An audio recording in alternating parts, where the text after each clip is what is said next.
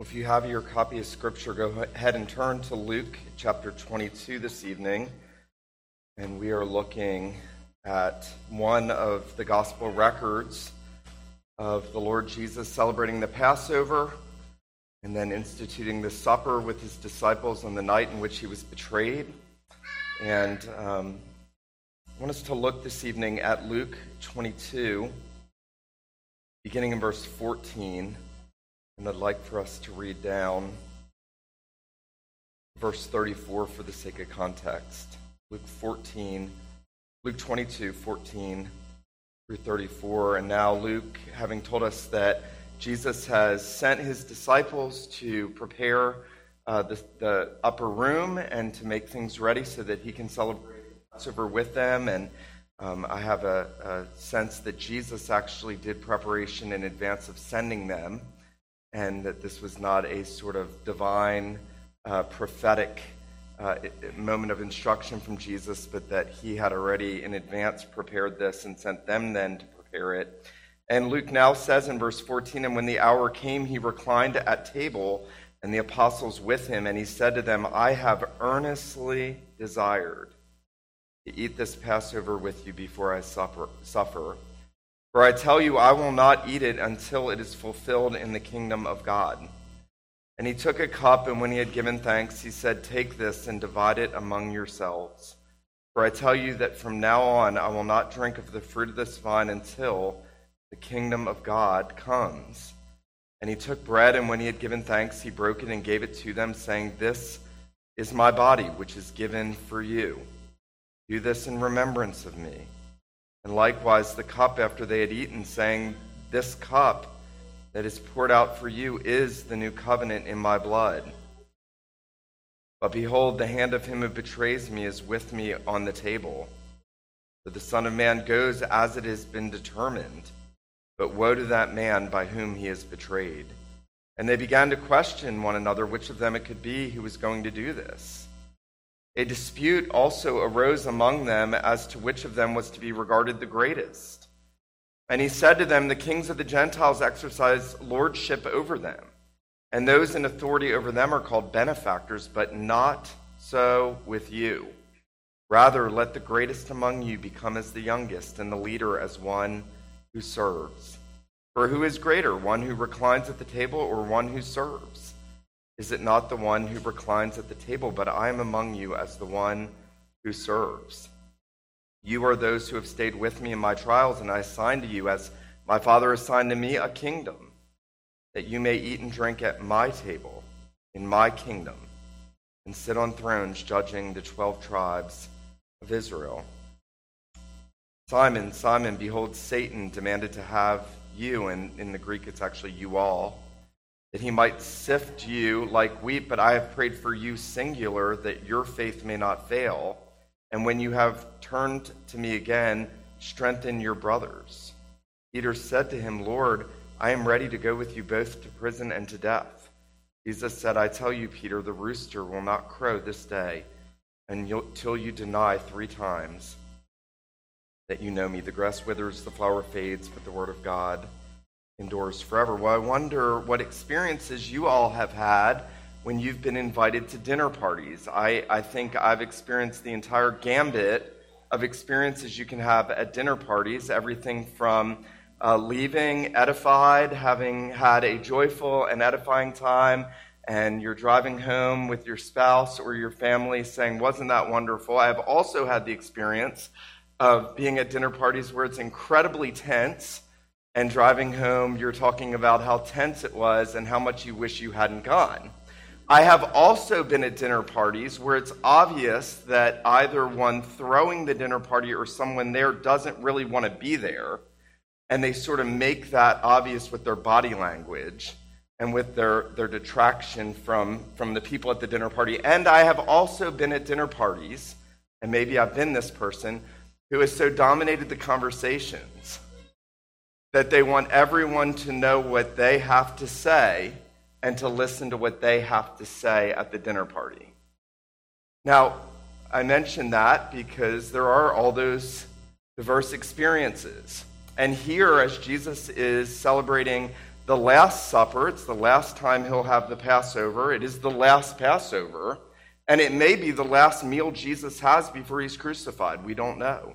And as he is coming into the upper room to have that glorious celebration of what God had done so long before for ancient Israel and bringing them out from Egypt and in celebrating the Passover supper with his disciples, all of those things are happening at the same time at this dinner party.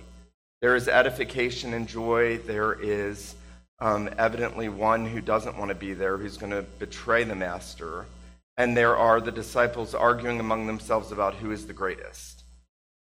And I often wonder, and Luke actually gives us clear insight into this, what Jesus was thinking, how Jesus was experiencing the last Passover and the first Lord's Supper that he was instituting on his way to the cross. Because the inner life of Christ is so seldom spoken about in the church, and yet is so incredibly important for us to come to understand the heart of Christ if we want to understand who he is for us and how he deals with us.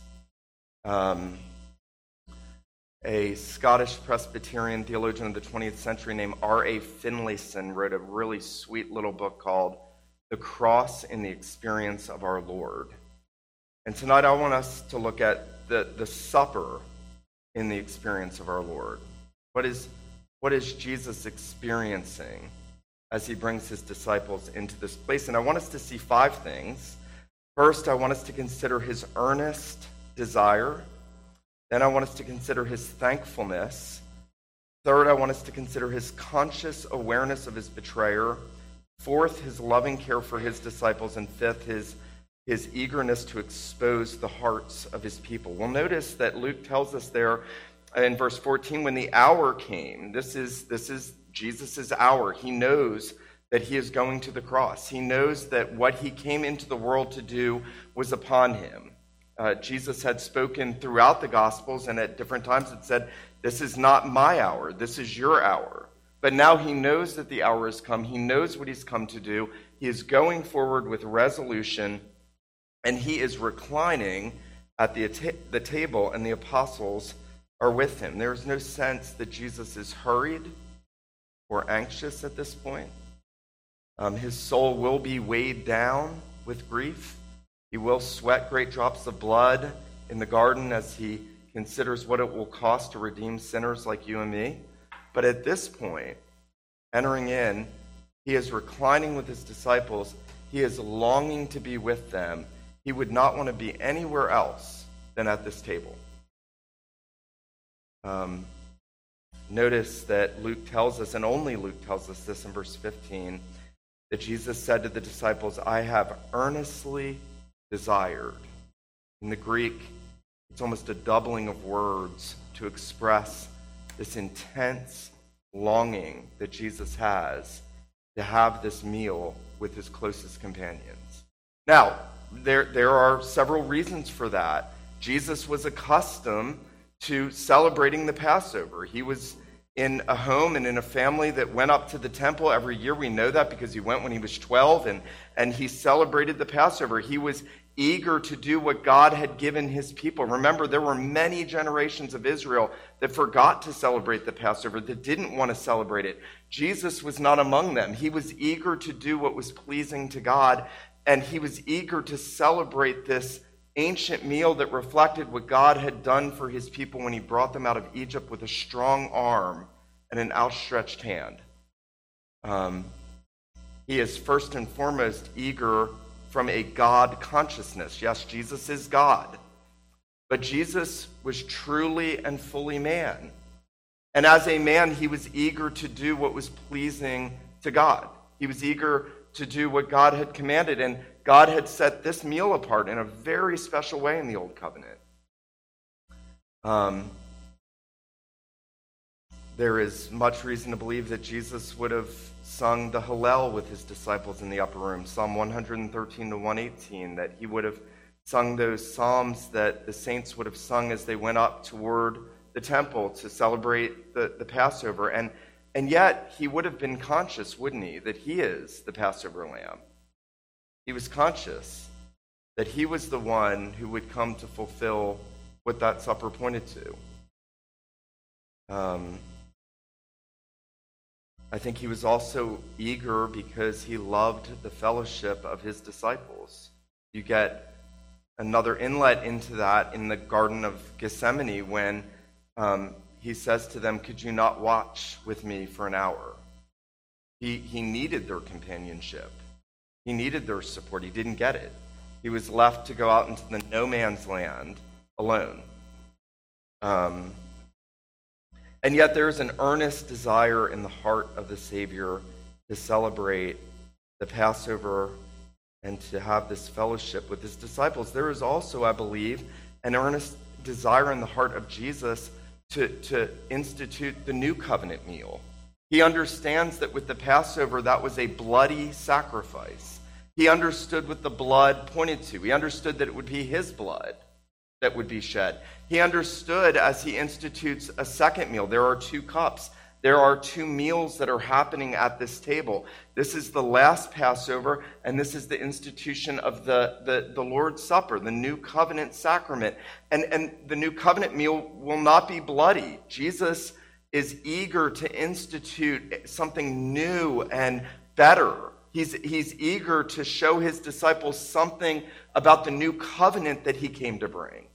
He's with earnest desire, he is desiring to have this meal because he wants to teach them more about who he is and more about what is coming. I think we don't want to lose a sense of the marvel of the inner life of Christ with earnest desire. We'll come to the table and just here shortly, and the same Savior who is now risen and reigning at the right hand of the Father will be present at his table, and he continues to eagerly desire to have this meal with his disciples by being present with them and feeding them. I do think sometimes we have misplaced notions of Christ, that we think he's sort of reluctantly doing us good. That he's sort of, well, if you plead with him enough, then he'll really be kind to you. If you twist his arm, he'll come around to do you good. And this is the heart of Christ. Thomas Goodwin has a book about Christ's heart open to sinners. That's what's happening here. Christ is opening his heart to his disciples. Well, notice that no sooner has he said, "I have earnestly desired to eat this Passover with you before I suffer," he says, "I tell you, I will not eat it until it is fulfilled in the kingdom of God." Now, he may simply be talking about the replacement of the 2 meals. He may be saying, this is the last time we will eat the Passover. Or he may be saying, this Lord's Supper, the first Lord's Supper, will also be the last Lord's Supper I will eat, because I will not eat again until I come in the fullness of the kingdom, when my people sit down with Abraham, Isaac, and Jacob, and we enjoy the wedding supper of the Lamb. And I think he probably has that in view. He's saying this meal is anticipating something greater, and I am desiring to have this because it is showing forth something, a prospect that you will be brought into, and you and I and all of my people will enjoy in the fullness of the kingdom, in the consummation. And then the Lord Jesus goes through the process of teaching his disciples about the bread and the cup. But I secondly want us to notice, as he does this, what's going on inside the heart of the Lord Jesus at this table. Notice verse 17. Luke tells us, "And he took a cup, and when he had given thanks." Now, this is not the trite prayers that we often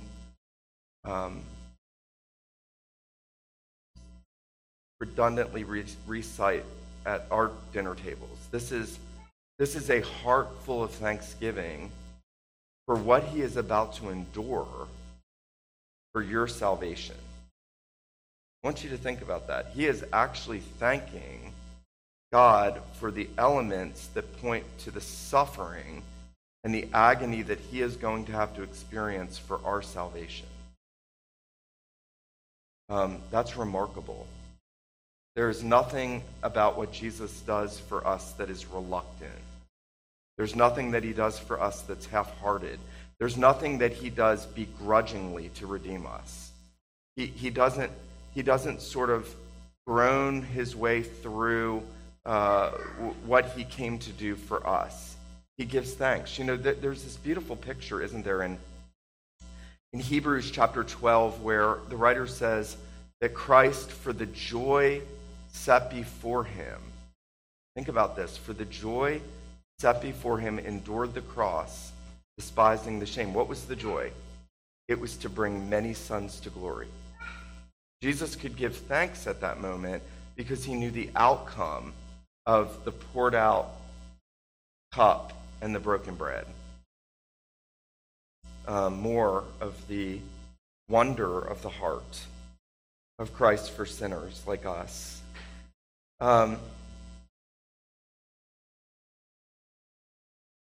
Notice in the third place what's going on in the mind and heart of Jesus. There is a conscious awareness that his betrayer is at the table. Now, it's remarkable. Theologians will actually try to minimize this, and some will say, well, Judas was only there for the Passover, but then he left and he didn't take the supper. But remember, we know that there's a basin and a towel, and we know what Jesus is going to do with that basin and towel, and he's going to wash even Judas's feet. So Judas is there in the room, and Jesus knows who his betrayer is going to be. Now, again, how does he know? Maybe by revelation, but certainly because he knew the scriptures. He knew Psalm 69 said that my familiar friend would lift up his heel against me. He knew what God had inspired in the Old Covenant. He knew that there would be a betrayer. He knew that David had a betrayer, and he is David's greater son. He knows that he is going to be betrayed by a close friend. And I wonder if Jesus at that table didn't sense something in Judas.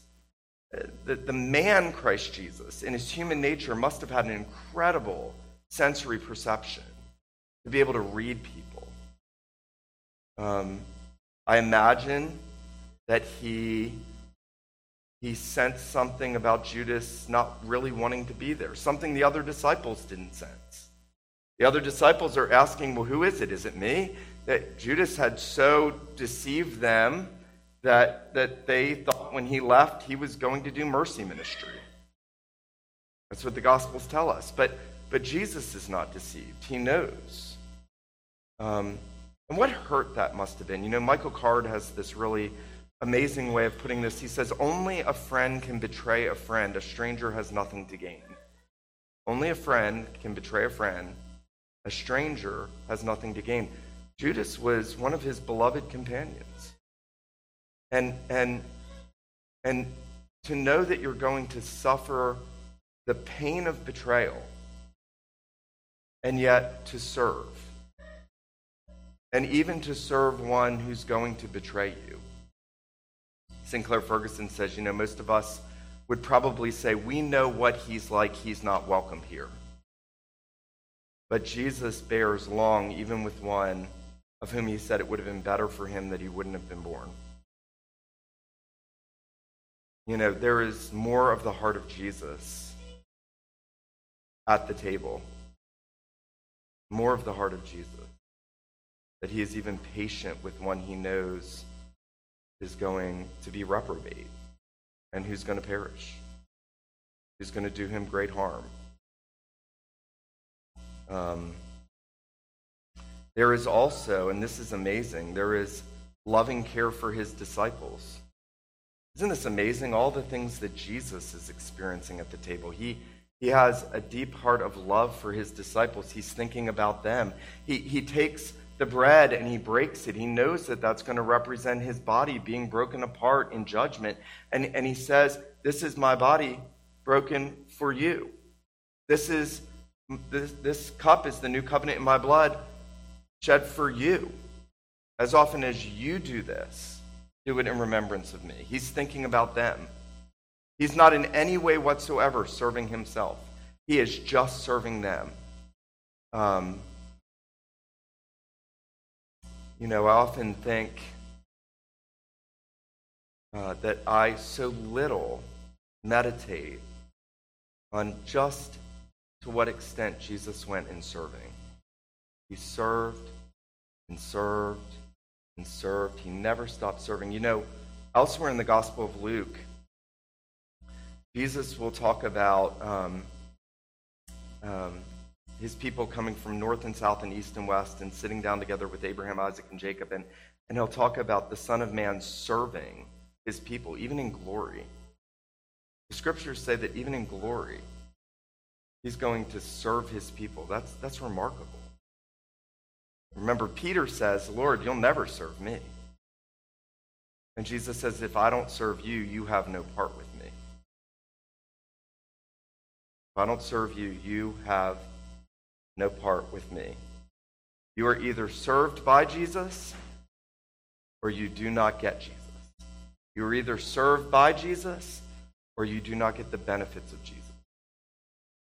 He has a loving care for his disciples in the upper room. Well, Judas is not the only one revealing his sinfulness at the table. There is now, notice, all the way down, no sooner have the disciples begin to question who's going to betray Jesus. Notice there's not a verse between verse 23 and 24. Don't miss this. Not a verse. They're questioning who's going to do this. And then they shift gears. Who's the greatest? And they start arguing about who's the greatest. They do this recurrently in the Gospels, by the way.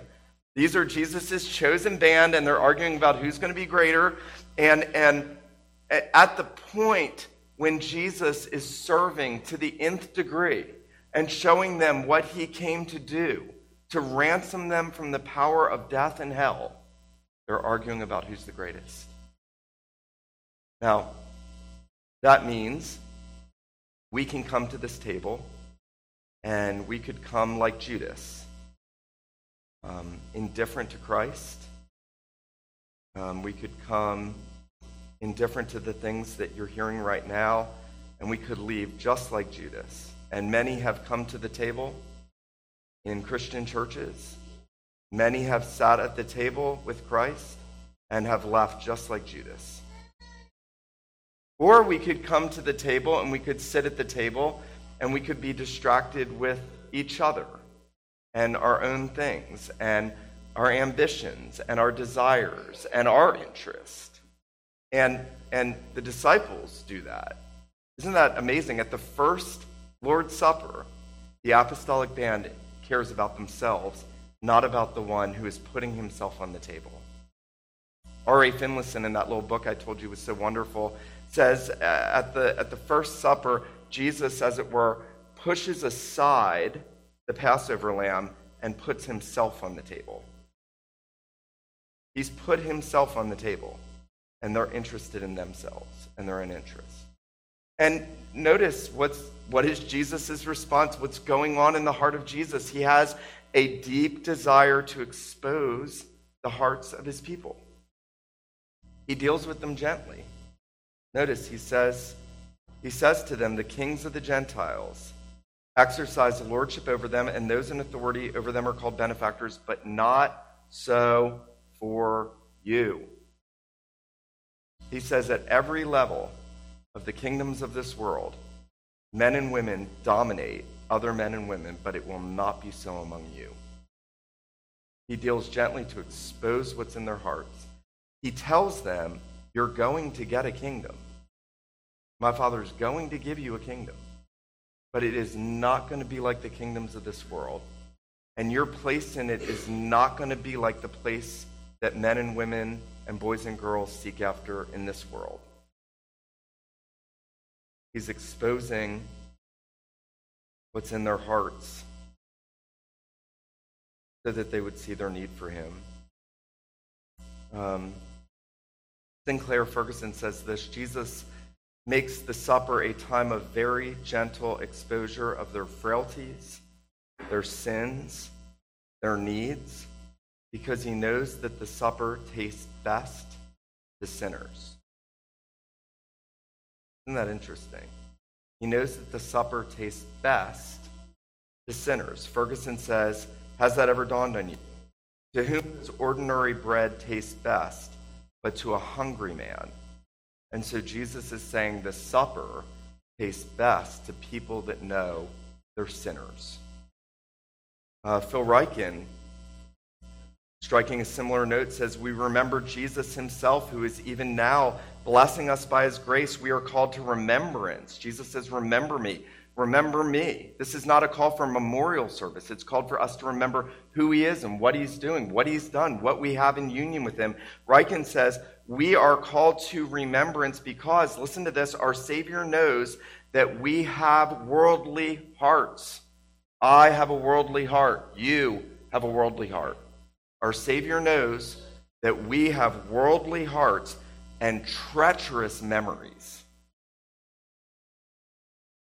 That's such a great quote.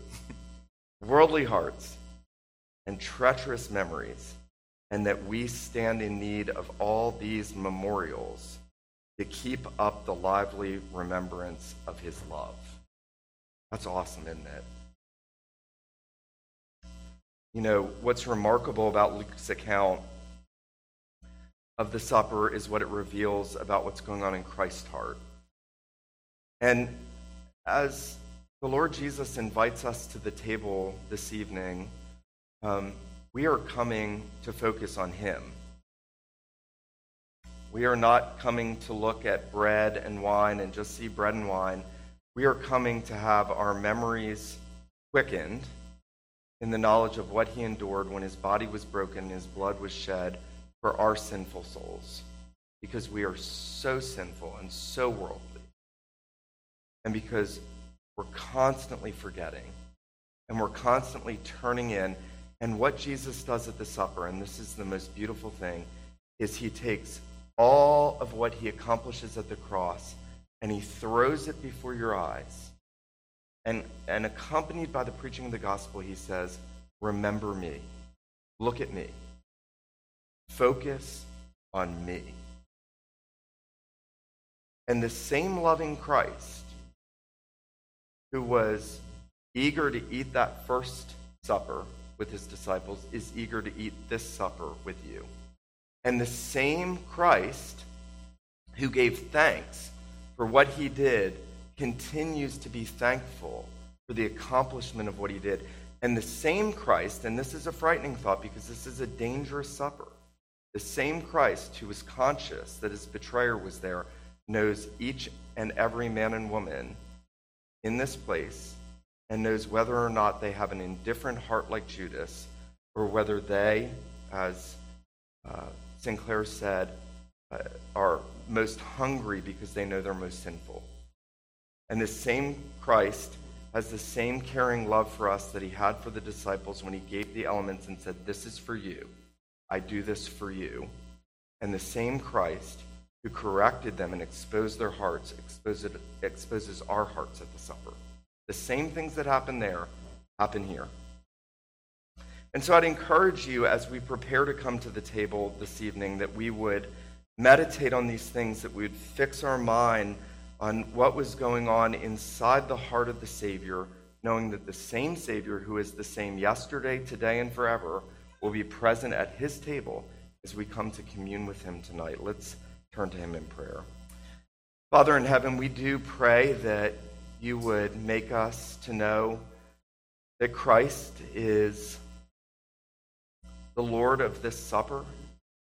Lord Jesus, we pray that you would be present with us as we come to partake together. We pray that we would know more of your heart, not just here at the table, but in our daily lives, in our everyday events, in our homes, in our relationships. We pray, Lord Jesus, that we would see your earnest heart to be with us and to fellowship and commune with us, that we would see your thankful heart for all that you did to suffer for us, that we would know that you are the Christ who searches hearts, who knows what's in our hearts, and that we would see that you are the Christ who has a deep, loving concern for us, even to expose us when we need to be exposed. And so we pray that you would accomplish these things among us tonight as we come to this table. We thank you and praise you for what you accomplished for us. We pray these things in Jesus' name. Amen.